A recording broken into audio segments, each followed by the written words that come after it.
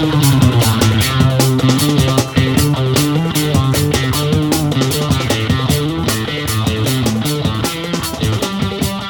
and welcome to the Fish Nerds, the show about fish, fishing, and eating fish. I'm Clay Groves, Chief Executive Fish Nerd, licensed fishing guide, your best friend, and I'm super happy to be here. Tonight, we have a co-host, very special co-host, our friend from, I think, Eastern Kansas, the tree-hugging redneck, from Eastern Kansas, the crappy hippie, Mr. John King. And John, also our most recent Fish Nerds correspondent. Welcome to the podcast. Oh, thank you very much, Clay. A pleasure to be here. Yeah, we're excited. We'll talk about you in a minute, but you're going to be with us the whole time. And regular listeners will know that you're probably our most prolific caller, which makes it sense to have you just use you on the show since you're giving us content. You must be part of the show.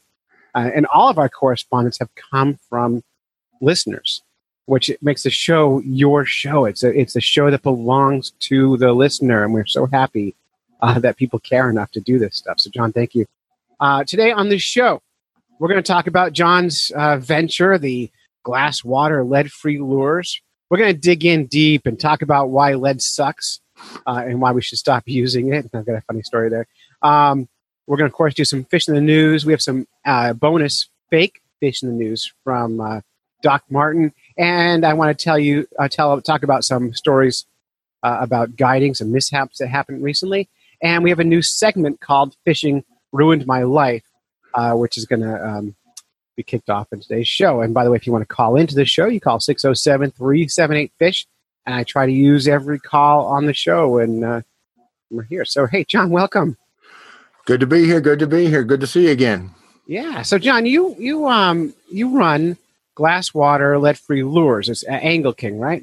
Angle King is our first product, yeah. And glass water lead-free lures. We are now actually Glasswater Angling LLC. Oh. We got our LLC formed. We're a real company. We're not a mom and pop anymore. Wow. Well, you can be an LLC and still be... a complete dink? Yeah. Yes, of course. Yeah. I mean, Fish Nerds is an LLC. Yeah, well, look. We don't make any money. It's a step. It's a step. But that protects you. That gives you that kind of like real business feeling, gives you a business ID number, and also prevents you from being sued personally, which is important. Yes. Especially, I hear in lure manufacturing, there's like a lot of patents and a lot of rules, and it's actually likely you're going to get sued at some point. So, congratulations. Well, I'll look forward to that. I will look forward to that. and then, you can too, right? You're bound to say something. Thank goodness for free speech. Yeah, right. And I usually don't call anyone out by name, so we're trying not to do too much of that. Great. And your slogan is for better outdoors. Tell me, why are you doing this? Like, why? There's so many lures in the market. There's so many people doing this already. What makes you think you're different? Well, the fact that there's competition only means that it has a monetary interest in a lot of it. Plus, I just wanted to do it. If you want to know the truth, it all came down to my soccer coaching. My daughter, when I told her I hit 50, I'm just going to kind of coast the rest of the way through my life. And she's like, "Oh, is that right?" And she's, are you living for excellence? Are you trying to achieve? Or are you just sitting around? So the 11 years of soccer coaching came back to bite me big time. And I had visited the Northeast when we were looking at different colleges and knew about the lead-free fishing laws. And I'm just for the average guy. And when a guy goes and he wants to get a lead-free weight, but the cost is way higher, or he can't find it, he has to order online, or he has to do this. I thought, we can really move this along. And I also realized that fishers by nature are environmentalists. Even if it's just a mercenary attitude that a clean environment means more fish to catch and more places to catch them, they want to take care of the environment. And I knew even outside the 5 lead-free states, there were plenty of people that would switch to lead-free if they were given a fair option. And that's what our company is all about. The fair option is really important. And isn't it bizarre that only 5 states are lead-free? It is and it isn't. I mean, they're going at it different ways. The provinces up in Canada, each are looking at whether to make lead-free province-wide. But they have all these designated waters now that are lakes where the people live nearby, or their water supply lakes and so on. And then those are lead-free. There's a lot of fisheries in California that are designated lead-free. There's a few in Michigan, a few in Minnesota. We had this conversation last time, Clay. I don't think we need to legislate these folks. I think if we give them the products, they'll use them. I think you're right. But it's amazing how many people fight it. Like they just think lead's great and the best thing ever. And we need to change those guys' minds. We need to convince them to come onto our side. And because those guys who love lead also hate legislation. Yes. So if we can get those guys to look, there doesn't have to be laws. If you guys do stuff that makes sense, no one will feel like they need to push you, and come along, join. It's a good place to be. It's like, lead's a good material. If it wasn't a neurotoxin, it would be one of the best metals ever. But, like Zoe says, it's a neurotoxin, and even a tiny bit of it can make you sick. But this is what their grandparents taught them, their parents taught them, whoever, someone they loved, someone that was special. This is what they were taught to fish. Mm-hmm. And your average person just doesn't have yards and yards of time where they can go out and relearn something new, or it's going to risk having a good catch day because he's holding on to some fangled, green idea that's been forced down his throat. We got to tell we got to show him this tackle is just as good, and in the case of like Angle King, better. We got to show them that you'll catch just as many fish, just as much fun doing it, and it'll be a fair price. Probably a little higher, but not so much the beating that you're getting now. And I think they'll come around because heck, why not? Yeah, and if honestly, if people see people catching fish, that's really what sells it. It's so as simple as that. Fish on a hook. What kind of hook is that? What kind of lure is that? What kind of bait are you using? That's what I'm going to buy, and that's basic. Absolutely. It comes down to, is it effective equipment? I'm not fishing to save the environment. That's not counterintuitive to loving the environment. I'm out here to catch fish. Sure. And actually, if you really, truly are fishing to save the environment, it's a mismatch in a lot of ways. Right. I'm going to pull an animal out of the water and talk about how I'm saving the fish. It doesn't jive. You got to absolutely feel that, but we're not really doing it. It's not nice to look at fish. Well, yeah, unless but it's fun. Right. It's fun. It just you get in touch. We all know. It's hard to explain the magic, but we all feel it. We do. Hey, so you're launching a new YouTube channel I'm hearing about, and I saw you bought a whole bunch of new equipment. Yeah.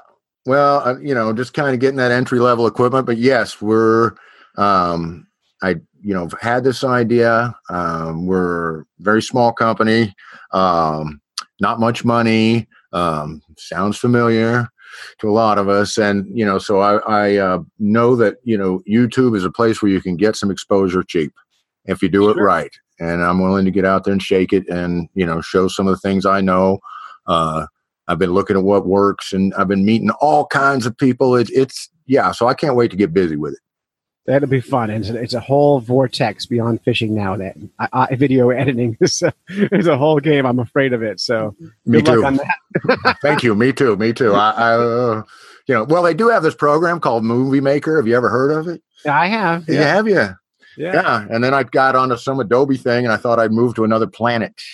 Oh, Adobe is beautiful, but it is a foreign language. I used to use Adobe for editing the podcast, and it got too cumbersome. It's a much better tool, but the learning curve is so steep. If you're not in college for that, you're almost screwed. So very difficult. Yes. I mean, we won't go into how cyber life and the changing times affect people that have the condition I have, which is called AGE. And it's like Granny's complaint, Anyway, I'm doing my best, though. We'll cross that editing bridge when we come to it. Yeah, what's good for your brain, and if you plan ahead, you can limit the editing. So that's what I've learned is plan. Just know what you want and plan it, and then you can. Otherwise, you have like 800 hours of raw thing to make a 6-minute video, where the average watcher is only going to watch 45 seconds. So you have to really dial that down. So absolutely, a lot of YouTubers out there, and a lot of YouTubers make money on their YouTube channels. So there is potential. There's hope for you. And of course, you can access the Fish Nerds Media empire now that you're a correspondent, and you can of course share all your videos with our world. Well, thank you. I'd be great. I mean, it's just it's another place where there's a lot of competition, just like the fishing business. But they never seem to keep coming up with different kinds of shoes. They never seem to quit coming up with different kinds of everything. And there's no reason to keep every fisher out there wants a lure that they can depend on, and they're always looking for the next new thing. And the same thing on the YouTube. If you can tell a good story, people will come listen to it. That's perfect. That's perfect. So the lures you're making now, we've talked about before, but they've got that. The head is made out of, what is it? The tin or tin? I'm doing tin on the Angle King. It's tin, and then you got like a rubber worm attachment and all kinds of spinner blades, and it's a double underspin with successive blades. Well, you got one, you fished one, you put 2 species on our species list. I know, through the ice. Yeah, through the ice. I don't know why I haven't been seeing you catching any smallies or anything on in the open water. Did you lose it or what? I knew you were going to ask that question. It's you gave it away, didn't you? No, I usually actually do that a lot, but I packed it away in my ice fishing shack, and I just haven't gone in there since I pulled it from the lake. It's just sitting somewhere packed in a box for next winter, and I don't even know what box it's in. So, but yesterday I was out fishing with some clients, and the bass were down deep. Usually, like spring and fall, they're in really shallow water. But it's been really hot here this summer, so the bass have been going down about 20 feet deep. And my lures weren't getting down there. And I was actually thinking to you, I was thinking, if I had this stupid lure, if I had this thing in my hand, it would be down there, and I'd be getting attention to these bass. Well, I'll just have to send you some then. I'll take them. But nothing else I was throwing was getting down, and I couldn't get my lures down. It was windy out, so you're fighting that as well. So a lot of fun. Speaking of which, I was going to tell some stories about my guiding yesterday. I thought maybe you want to hear them. So we're going to transition into that. So we transition fast some days. Yesterday, I took some clients out from Miami, Florida, out on Conway Lake, which is a great bass fishery. It's a huge lake. It's surrounded by the White Mountains, and it's usually a pretty easy bass fishing lake. And it was one of those, but they wanted to go salmon fishing. So they called me up and they said, "Can we go salmon fishing tomorrow?" And I said, "Well, yeah, but you're not going to catch any salmon tomorrow." And they said, "Well, that's okay. We want to try anyway." And I said, "Okay." And they said, "Asked why we're not going to catch any salmon." And I said, "Because the water is 75 degrees, 78 degrees, and the salmon are just hiding out, waiting for cold weather so they can breathe again. So they're not eating much." And so they wanted to troll. Do you ever troll for fish, John? I have, but I would rather actually just watch my fingernails grow or, pull my own teeth out with pliers or something. No, I'm not much of a fan of trolling. No, it's terrible. And so I own all this equipment for trolling because I knew clients were going to want it. And of course, as a business person, you want to sell them the trip that they want. And I said, sure, let's go trolling. So they meet me at the beach at 6:30 in the morning, and they're excited about fishing. It's just a guy and his son. And we get in the lake, and I set the trolling gear up like a pro. I've got downriggers, I got lead core line, dragging behind the boat, which I don't know if it hurts anything or not. It stays in the boat. Now I'm thinking about lead. Yeah. I got lead core line dragging behind the boat. I got 2 outriggers with the 8-pound lead ball on them. So I'm using a lot of lead, actually, yesterday. And then behind them, I've got all these spoons my friend had made for me. And we're dragging around the lake, and 2 hours in, no fish, no sign of life.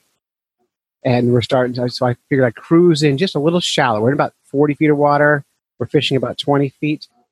And we cruise into the shallow water, about 30 feet of water. And all of a sudden, we've got a bite. And so I'm like, oh, right on. So the kid starts reeling in fish. The fish then does the classic thing that all fish does, which is fight, which means it tangles up almost all the lines on the boat that are dragging behind the boat. Now, you can't stop a boat that's trolling, because if you stop it, all the lines that are now like 200 feet behind the boat will now land on the bottom of the lake and get snagged up. So you got to keep the boat driving. Now, I'm the only legal driver on this boat. You have to have a license to drive in New Hampshire. So I'm trying to untangle lines, deal with this fish this kid caught, and all of a sudden I hear this horrible sound. I hear pop, pop, pop, pop, pop, pop, crack, crack, crack, crack, crack, pop.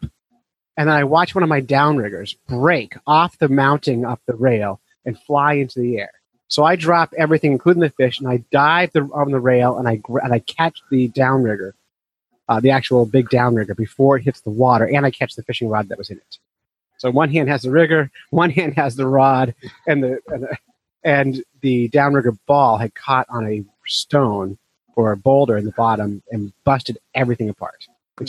So the downrigger's ruined. I put an 8-pound lead ball on the bottom of the lake, which is terrible. I broke the downrigger, where I can never put it back on the boat again. all my lines in the boat are tangled up into one line. And then the fish we caught, you want to make a guess what it was? Perch. No, chain pickerel. Right. Slime dart. Yeah, so what is that like? So I'm just doing a little bit of math here. Downrigger I bought used for $100. The 8-pound lead ball, there's another $29.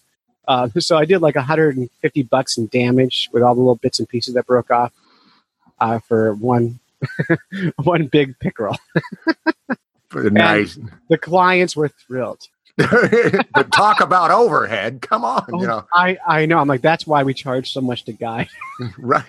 Hey, they got to watch you dive after a downrigger. That's worth the price of admission right there.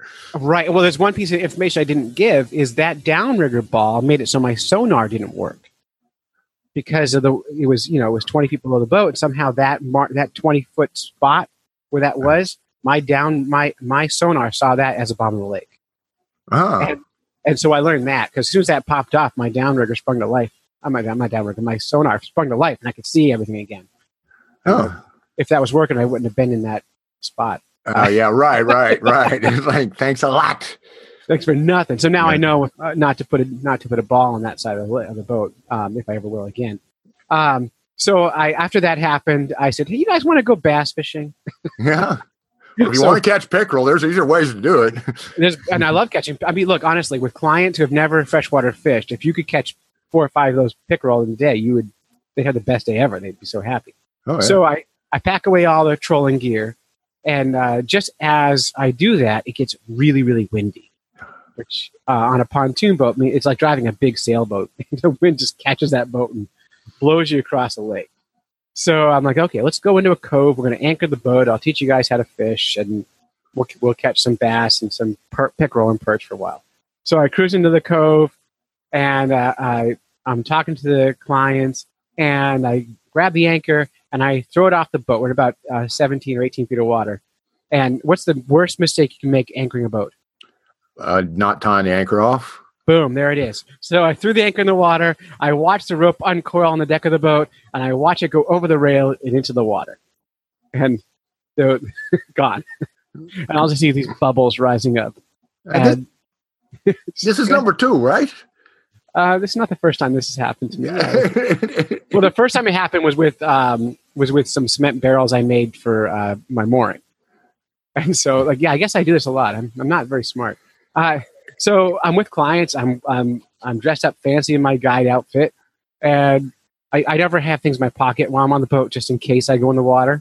So I just look at them and say, "Excuse me," and I just dove in off the rail head first to the bottom, and I felt like I was down there for hours because I decided I'm not coming up without that anchor because it was a really nice anchor. And so I swam around the bottom, and finally I got my hands on the anchor. And I swam up with the anchor in my right hand and held it above the water. I could have had the rope, but I wanted the dramatic effect of me plunging through the surface with the anchor like an anchor hero instead of the amateur that I am. Anchor hero. I mean, they're going to talk about that forever. And then he just comes up, dude, out of the water like, a titan.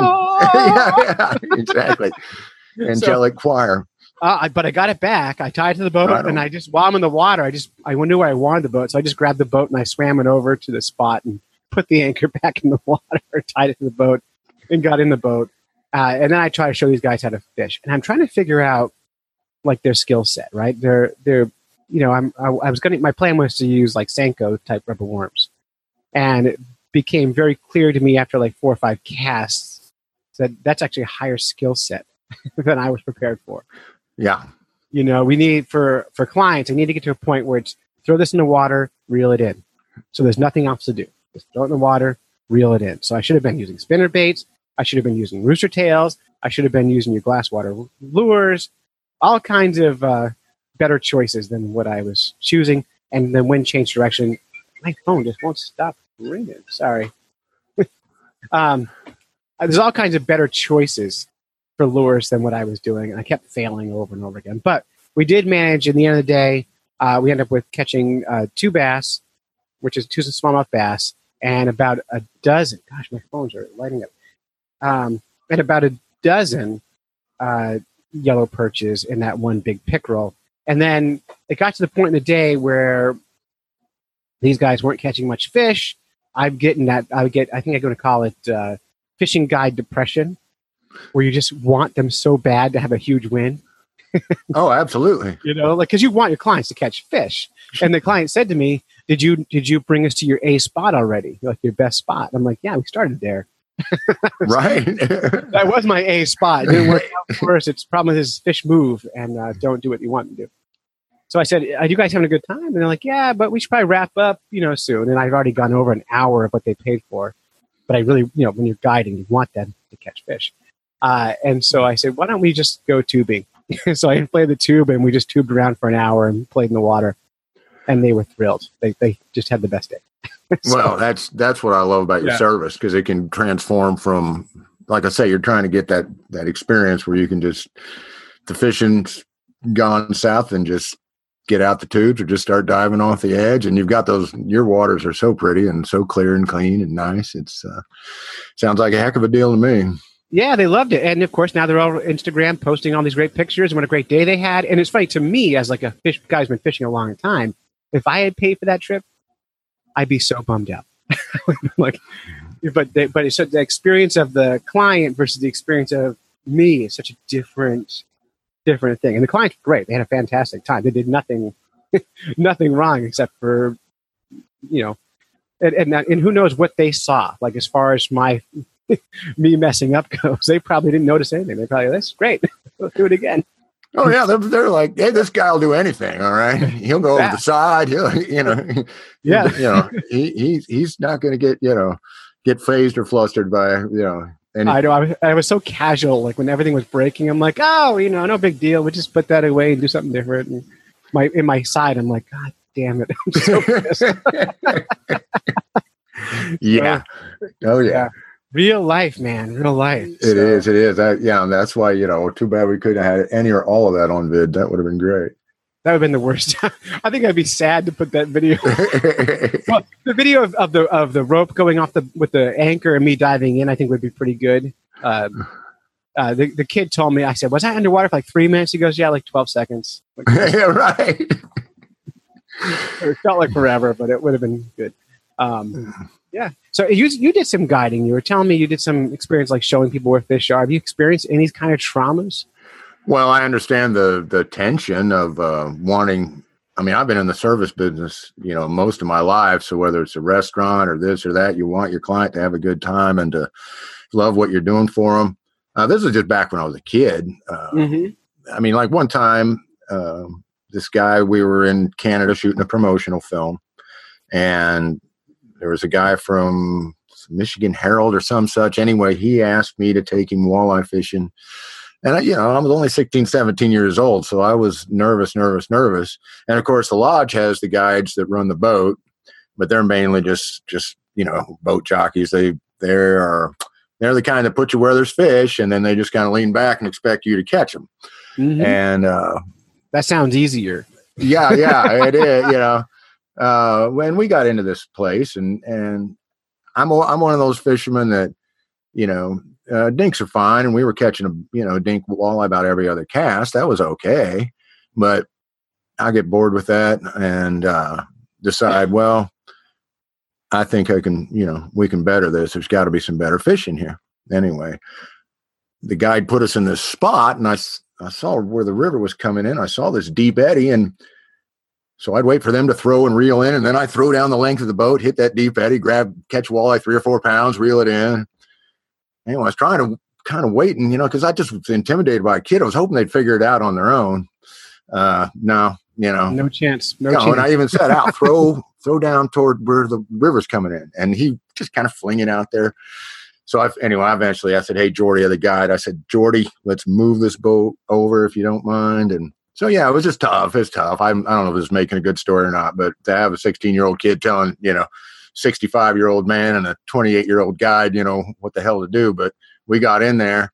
And the thing is, we were fishing with Ed Eppinger and his grandson, and and this is the guy that makes Daredevil spoons. And, people were like, my dad was like, use Daredevils, because he's paying us for film too. And right. Well, we got in there with my friend Dusty Ensley, his dad's locally famous angler, Harold Ensley. He has this lure called the Reaper. I was like, not a chance, man. I put on the Reaper, all three of us.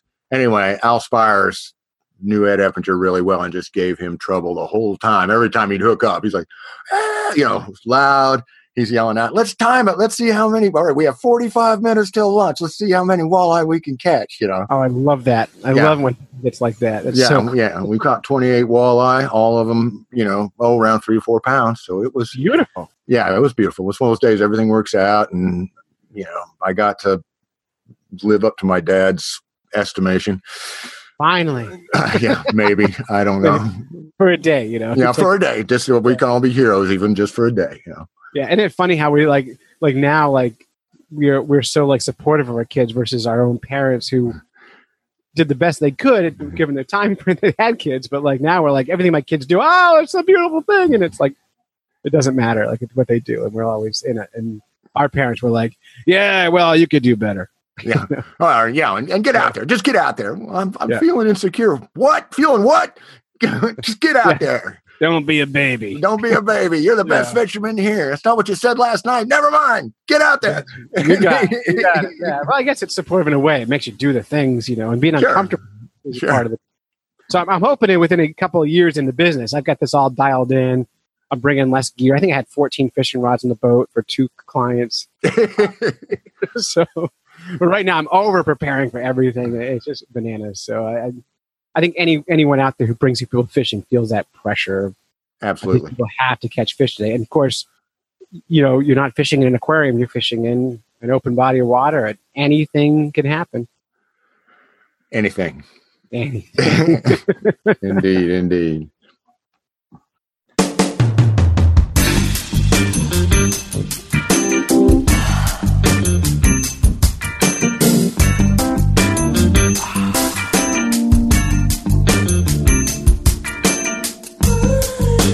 All right, John, you've heard about our new advice column. We're going to call it an advice column called Fishing Ruined My Life. And the idea is we're hoping that listeners will call the Fish Nerds hotline 607-378-FISH and leave us a voicemail and start off with saying, hey, dear Fish Nerds, fishing ruined my life. And it's brand new, so we haven't got a lot of calls yet. So we're going to work with an email that I got. Let's hear it. That I might have made up. You might have cued me in on. Dear Fish Nerds, my name is Kristen from New Hampshire, and my husband is just fantastic. He's funny. He's kind. He's a great dad. And most of all, he is beautiful. I mean, I just can't get enough of looking at him. He is pretty. But he has a problem. He loves to buy used fishing gear. He goes to swaps. He shops online. He loves to pick at antique shops and junk stores. Then all the gear comes home and sits in a pile and drives me bananas. What can I do to help him with collection and maintain my sanity?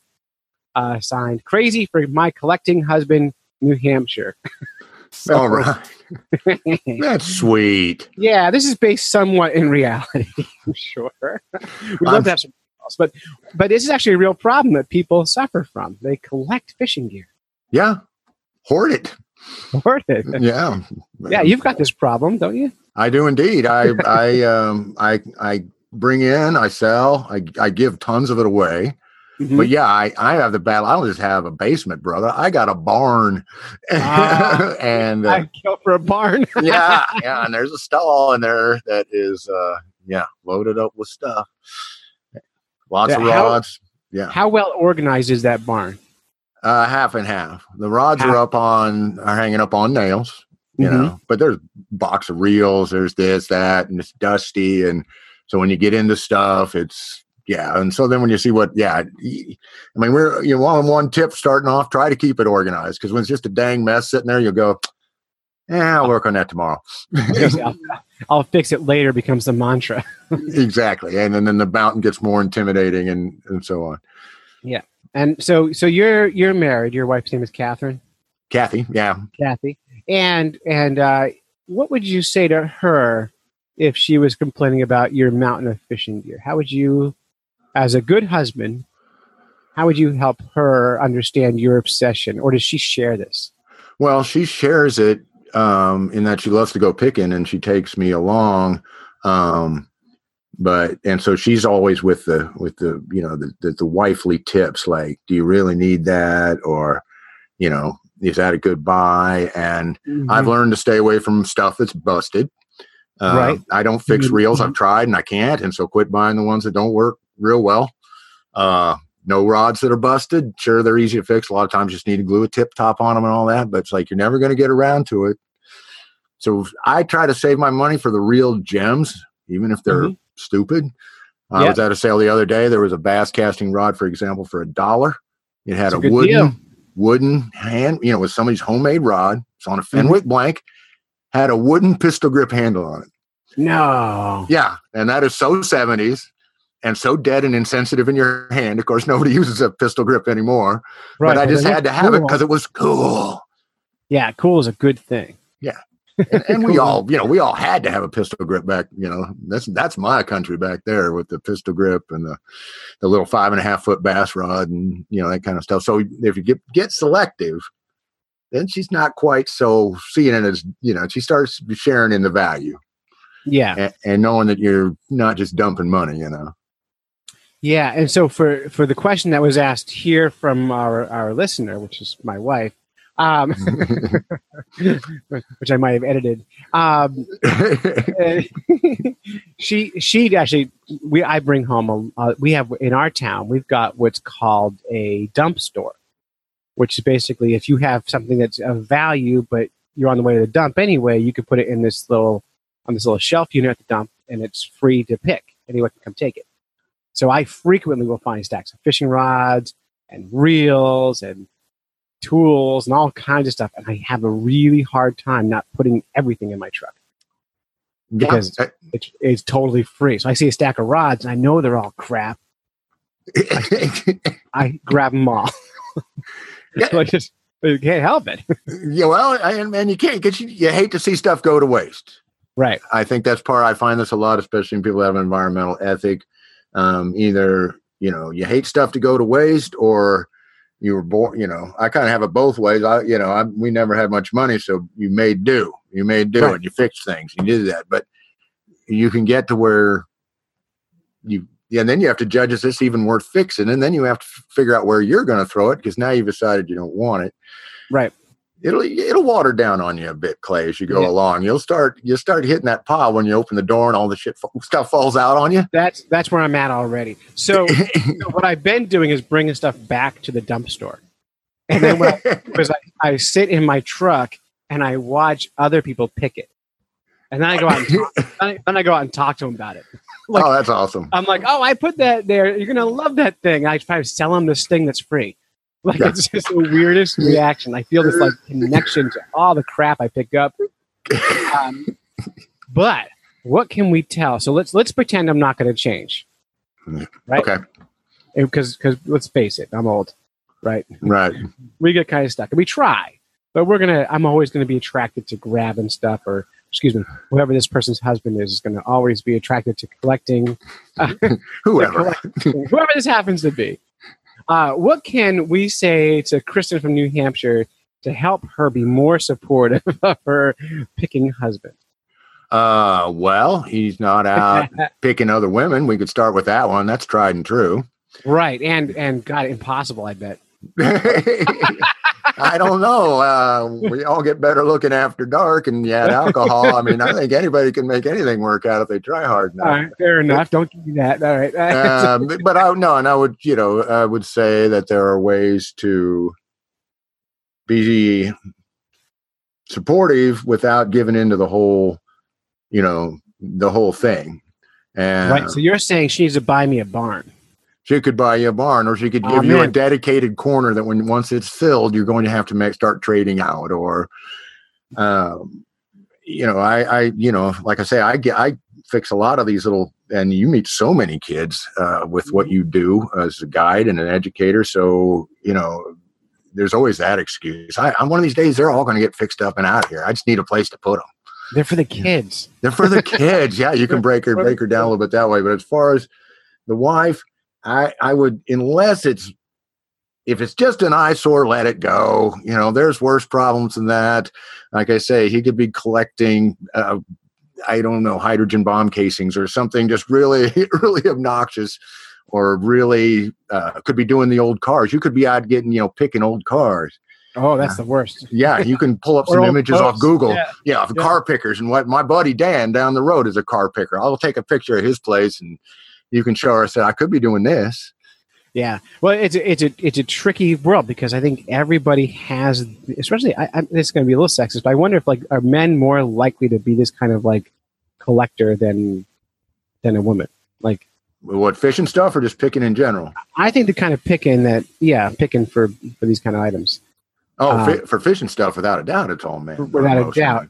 But we all have these kind of things, and if that person who's collecting is not, first of all, being dangerous, right? That's good to be safe. So there's not piles of stuff that's falling on people.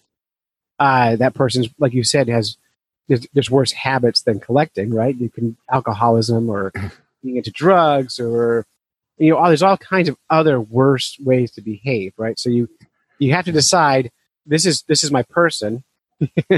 And is that the price of being with this person is they're attracted to collecting these kind of things? Am I willing to pay that price? Sure. And then you can help them organize it maybe a little bit. Yeah, I mean, we try to be considerate, but everybody needs space to be weird. And it's a really, and I think, collecting, hoarding, whatever you want to call it, trying to preserve, it's rooted in our necropsychology, our fear of death. We want permanence. We want things to stay. We want to recover from the past if we can. We want to hang on, and we do crazy things. I mean, I've seen people that, pick glassware or dolls or anything. You ought to see their houses. It's even if it's really organized. Have you ever seen a place where there's 500 salt and pepper shakers, in displays? You'll know what I'm talking about. I've seen that, and and my favorite, I met a person once. This is a whole other thing, but who collects what's called nodders. They're salt and pepper shakers that they rock back and forth and they nod, and they're kind of all on little hinges. And it was a fantastic collection. I wouldn't want to be in the house with it long, but it's fantastic. It's like, hey, okay, it's everybody's got to have that space to do their thing, and I'm sure, I'm not trying to be a jerk. I'm sure the wife has a couple things that probably get on her husband's nerves, and a couple of habits. Nope. Not a darn thing. No, I can't think of a thing. Besides being awesome, nothing else. Nope. Besides being on. I see they've got we got a date night on the calendar here somewhere. If my Patreon keeps growing, we're gonna have a date night one of these days. All right. So anyway, that is the Fishing Ruined My Life, our first try at it. But we'd love to have some actual real calls. So call 607-378-FISH. Ask us anything you want, and we will solve all your fishy problems. So I think it's gonna be a fun segment once it gets seasoned a little bit. Absolutely. News, fish in the news. Everybody loves their fish in the news. I love fish in the news. Everyone loves fish in the news. And of course, I'm tying this into today's theme, which is not always, when we have you on, John, it's not always going to be about lead, but I know you love talking about it. So this is from the Concord, New Hampshire. Officials say lead fishing tackle still killing loons in New Hampshire. And I'll give a little background. As people know, some states have lead-free rules. New Hampshire went lead-free because of the loon. And I think on Facebook, John, you pointed out that the loon is the poster child for the lead-free movement. Yes. I mean, because there are many other species of wildlife that have an equal danger and equal demise because of this lead stuff. Tons of them. But we always are focused on, when you look at like environmental movements, they always pick an animal. If you look at like fish migration, they're always talking about salmon, even though like in the East Coast, Atlantic salmon aren't going to come back. But but what salmon do is they open the rivers or the doors, so to speak, for the other species of fish who use them. Loons, in fact, though, are making a comeback.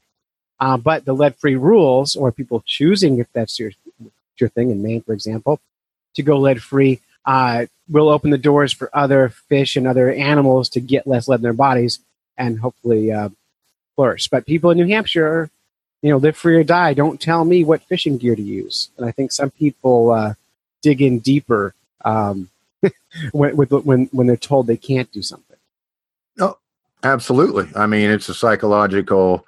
It's even a sales tactic. Tell somebody they can't make a buy, and the next thing you know, they get obstinate about it. Change is hard for some people, and they equate it with right and wrong, and with moralisms and am I a good person? And my thing is that, look, folks, it goes beyond the wildlife. Don't you, would you feel comfortable drinking out of a water that had 4 or 5 lead sinkers in it? I mean, do you really want that? You know what a coal roller is. So they're the people that gun the big trucks with the big diesel stacks, just because they see a Prius on the road. There's going to be people that are just, like you say, dig in, get obstinate. And obviously these loons, somebody's out there just, ignoring the law. Right. And we shouldn't need these laws. We all know lead's bad. We've outlawed lead paint in the 1970s. Same reason. Loons were dying. Or people were dying. People were becoming loony from licking it. So it's been outlawed for years already. 2 years in New Hampshire only. So it's still relatively new. And there's like thousands of pounds of lead already on the bottom of the lakes. Oh, so absolutely. Even though we're stopping using them, it doesn't end the problem. The good news is lead is so dense. And that means it's going to, in a short time, will work its way deeper under the gravel and sand and muck in the bottom of the lakes, and actually will be less of a problem for birds eating them. We don't know the other problems it may cause later on, but we know that the longer it sits there, the deeper it goes down into the bottom because of its density. So that's good.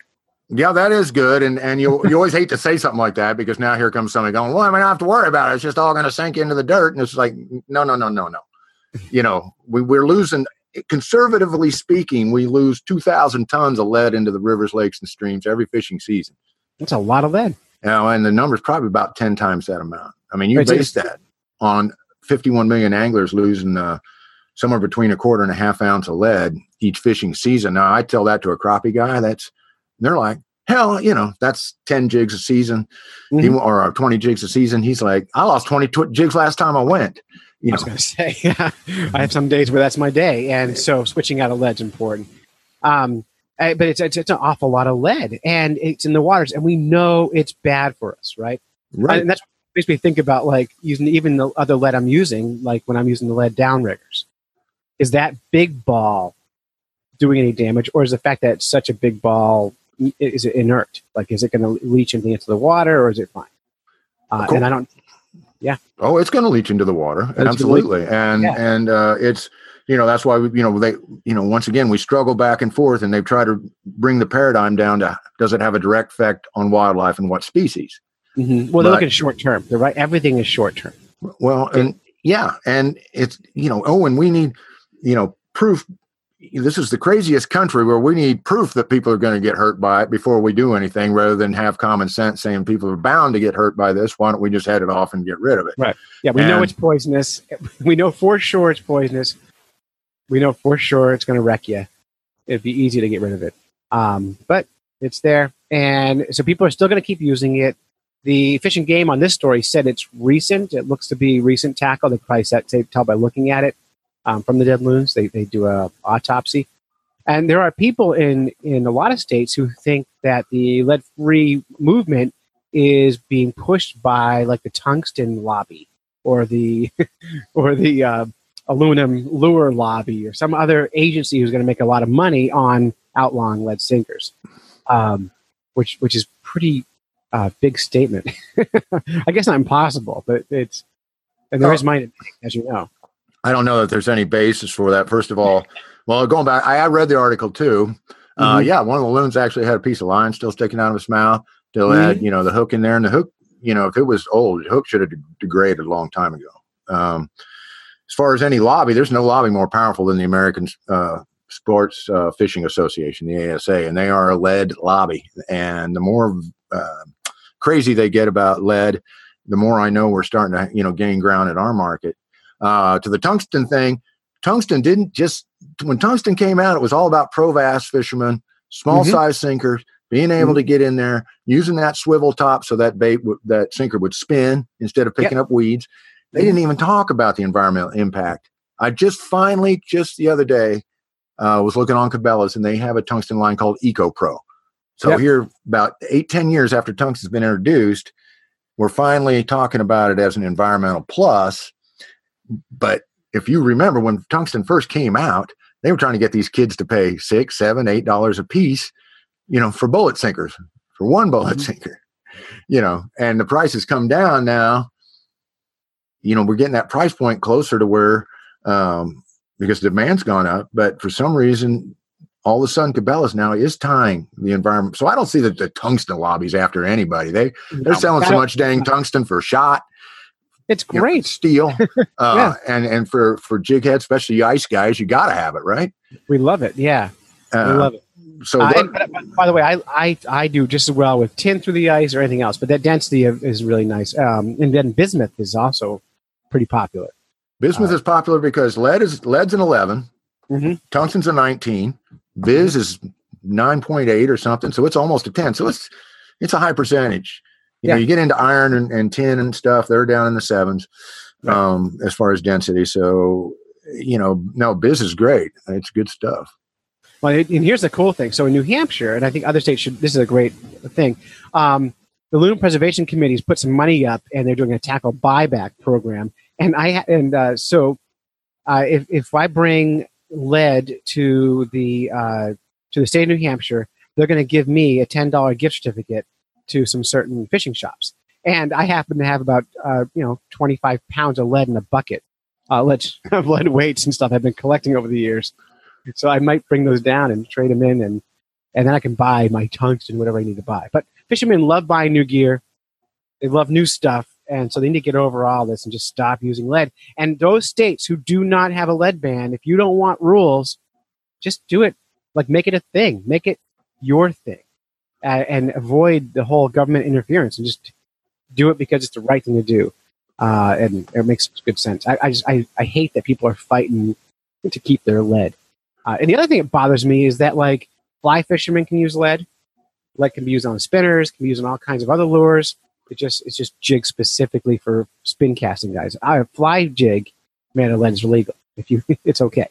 It's for spin casting only that the law exists. And it seems like a little bit of a mismatch there. Well, I did not know that. That. Yeah, perfectly legal for flies.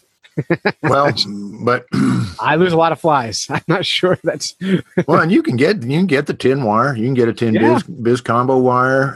You don't need to use the lead wire. And of course, when you're talking tungsten beads the size of a BB, they are more expensive than a lead one. But then again, you're tying those beadhead nymphs. Really. I don't know. Like I say, once again, I move beyond, the actual. I don't want to quibble about actual amounts and who's doing what. Let's just know that it's getting in the water. It's a contaminant. It's not good for life forms, whether they have to be birds, people, or something else. But on the other hand, let's just take it easy on folks. Let's not get everybody's back up. There's not a company yet that has a comprehensive lead-free program, but one is coming. Yeah. And there's not a company yet that is targeting the entire market, both nationally and internationally, but there is one coming. I dream small, but we're going to get to where you can make that lead-free choice without a lot of pain. And then we're going to see, and I'm going to be proving out how good of guys and gals we got out there fishing. We'll get you some more fish pictures with your lead-free stuff, and I'm gonna send you some, buddy. You need prizes. You got clients. I got a guide program. That's one of my marketing things, is to get lures out to guides. I could be a pro staff for you. Absolutely. People catch the fish. They take a picture. They got the lure hanging out of its mouth. They ask the guide, "Hey, what else you got in that tackle box? I'll buy some of these." And it's people were talking to me about hiring a pro, and I thought, instead of hiring some high-dollar, big-name pro, because I'll never have that kind of money, not anytime soon. I can send small gifts out to the most important pros out there, our guides, and let them people on the fish, and then they're going to love the guide, they're going to love the lure, they're going to love the company. Anyway, that's my idea. So you're getting some stuff in the mail, Mr. Groves. Good. I will be sure and social media up there. All right, man. Next, we have Doc Martin. Doc Martin visited a few weeks ago to help us celebrate our 200th episode. John you were part of that. You weren't here, but you helped write the song that she sang, which was fantastic. Made me so happy. And happy that she visited, too, which is bananas. And on our drive back to the airport, we recorded a bunch of fake Fish in the News segments where Doc Martin would read me a news story, and I would have to find out, is it fake or is it real? And that was the little game we played. And so we had a bunch of those. Forgive the background noise on these. We recorded them in the car while driving to the airport. So we did the best we could. The content is good. The sound is kind of whack, but I think it'll be good stuff. So thanks, Doc Martin, for being part of this.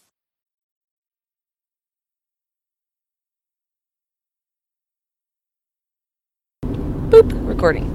Okay. So Clint Eastwood and Ron Howard and Matthew McConaughey decide to make a movie together. Clint Eastwood said, I'm going to act. And Ron Howard said, I'll direct. And Matthew McConaughey said, all right. Boo. Boo. It's terrible. You've heard that. Yes. Yeah, I love it. I mean, that's kind of what Matthew McConaughey does. All right. Yeah. All right. Why can't Matthew McConaughey go left in a car? All right. Yeah, because he only turns all right. Every Matthew McConaughey joke ends with that. It's exactly the same. Yeah, that's really funny. God. Okay. All right. So Clay, Mm-hmm. what is a fish? Ooh. We want to start with This is that. a classic question, right? Mm-hmm. So this is one of the, whenever I'm doing fish talks, people who don't know fish, I always start with this question because It's hard. because we can define mammals very easily. Oh, actually, and why don't we reptiles. define mammals? Oh, okay. We're gonna get weird here. We're gonna define mammals. Yeah. So when I'm teaching this to kids, I give them some really basic 6 things that mammals share. Right? Mm-hmm. Mammals have teeth, Mm-hmm. live young, Mm-hmm. milk, Mm-hmm. hair. Mm-hmm. They have backbones, Mm-hmm. and they're warm-blooded.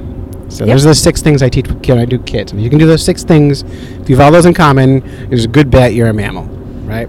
Yep. Okay. Am I wrong? No. Okay. No, yeah. No, I'm agreeing. I'm always Sounds good. because you know more stuff than me. That's where I get nervous. No. So then when I do fish, I'll start with that and I'll say, okay, now define fish. And the kids will raise their hands and they'll say, all fish have backbones, and I'll go, no. And they'll go, well, all fish have scales, and I'll go, no. All fish have gills, and I'll go, no. All fish are cold-blooded, and I'll go, not really. and so fish are much harder to define. And so we define them more as what they're not. They're not all the other things. They are fish. That's good. Yeah, that's where I'm perfect. at with fish. Okay, so I can't define them well. Bony fishes, we can get into it, but it gets hairier. yes.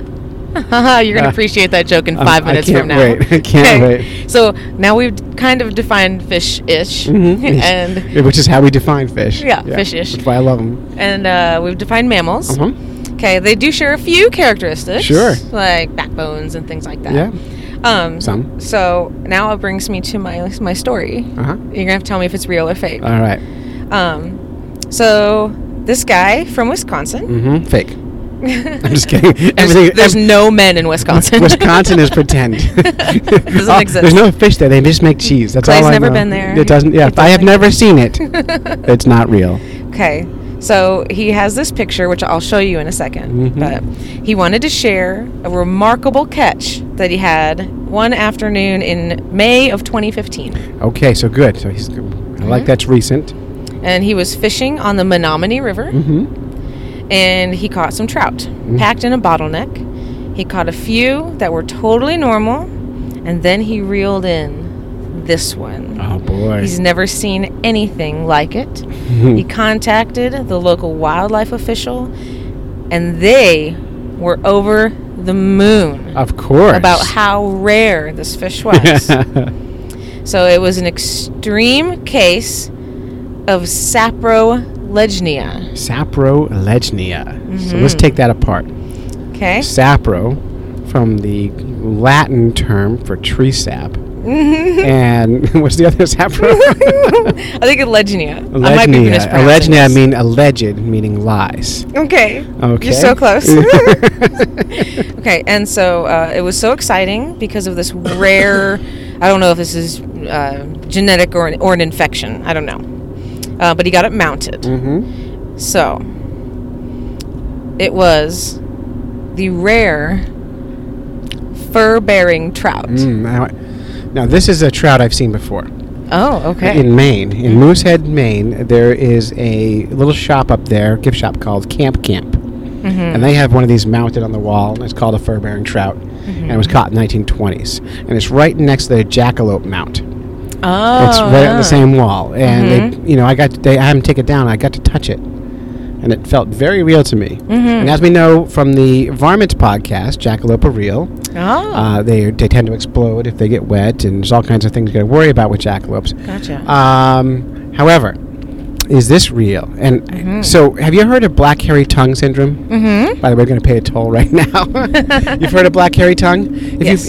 By listeners who have not heard of black hairy tongue, do not Google black hairy tongue syndrome. It's a bacterial infection that you can get in your tongue that you grow black hair, but the hair is just a fungus. And for the record, the saprolegnia, that's a real thing that trout do get.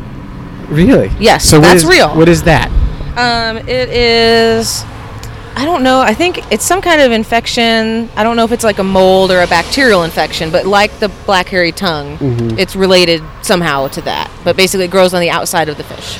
Right, so the question we're going to answer today is the fur-bearing trout news real news? Right. And I'm thinking I want this to be real. Okay. I would love it to be real. But I'm going to go with... Now, here's the question. Do I want to be right, or do I want to be made fun of?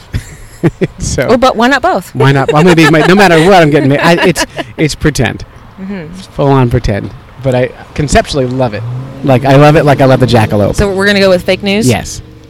Correct. Yes. It's completely fake. And actually, the actual disease, the saprolegnia... Hang on, we're paying a toll. Okay. Paying a toll. Pause. Hi there. Morning. Thank you. Thank you. Why do I say thank you when I give people money? Well, they let you through. Let me drive on your road. Here's $1. Okay, so the actual disease that they have, it does affect fish, but it doesn't actually look anything like fur. It just kind of looks like a white discoloration, so it's not fuzzy at all. Yeah, I think I've seen... Is it fungal? I don't know. It doesn't say here. I've seen fish with this kind of description on them, and it looks like fungus to me. Yeah. It looks like an athlete's foot type. That's what I would guess, but I don't have it in front of me, so I can't say with conviction. Probably fungi or bacteria. Those are the common things. Yeah, but I do love fur-bearing trout, and I have seen them with my eyes. Well, there's some pictures here. I'm looking at them. I've touched them. Yeah, there's one mounted on a wall in Wisconsin. Yeah, and I'll have to dig through my archive. Somewhere in the Fish Nerds newsfeed, there's a picture of the fur-bearing trout from Maine. But it is absolutely fake, and most of them are covered in rabbit fur. That's where they went wrong. Yeah. Yeah, different kind of fur. People believe it. Like, if you were to put an animal fur on fish, what do you think would be the most appropriate? Actually, what I would use is the bird, the kiwi, because that already looks a lot like fur, but it's actually feathers. Now, feathers on a fish I would find more believable. Because of modified scale or something exactly. like that. So that's what I would pick. Yeah. God, are there any examples of fish that have feathers? I'd say the closest would have to be like a flying fish. Yeah. Because that's kind of feathery, but that's not the same. Because that's like an appendage. Yeah, I'm curious. I bet no. But I wonder if there's anything like a leafy sea dragon, they have those projections. Oh, yeah, and some of these fish look... Yeah, you're right. So, fish look weird, dude. They're totally weird. But you can't call them feathers. No, you couldn't. So you would be a very bad fish scientist if you did that. Oh, look, it's got feathers. It's a rooster fish. Perfect. Cock-a-doodle-doo. All right. Thanks, Doc. Yep.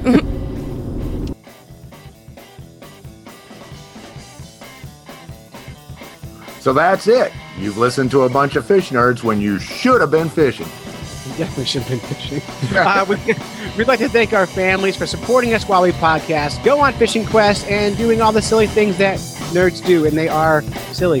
Special thanks to John King, the crafty hippie, for being part of this show, and welcome to the Fish Nerds. We call it the Secret Society. Welcome to the Secret Society, which is our correspondence. We're happy to have you. Thank you very, very much. I feel so blessed. And so until next time, follow the code of the Fish Nerds. Spawn early and often. Avoid free lunches with strings attached. and swim against the current every chance you get. Nailed it, John. You got a good voice. I think it's going to be good. Oh, well, thank you.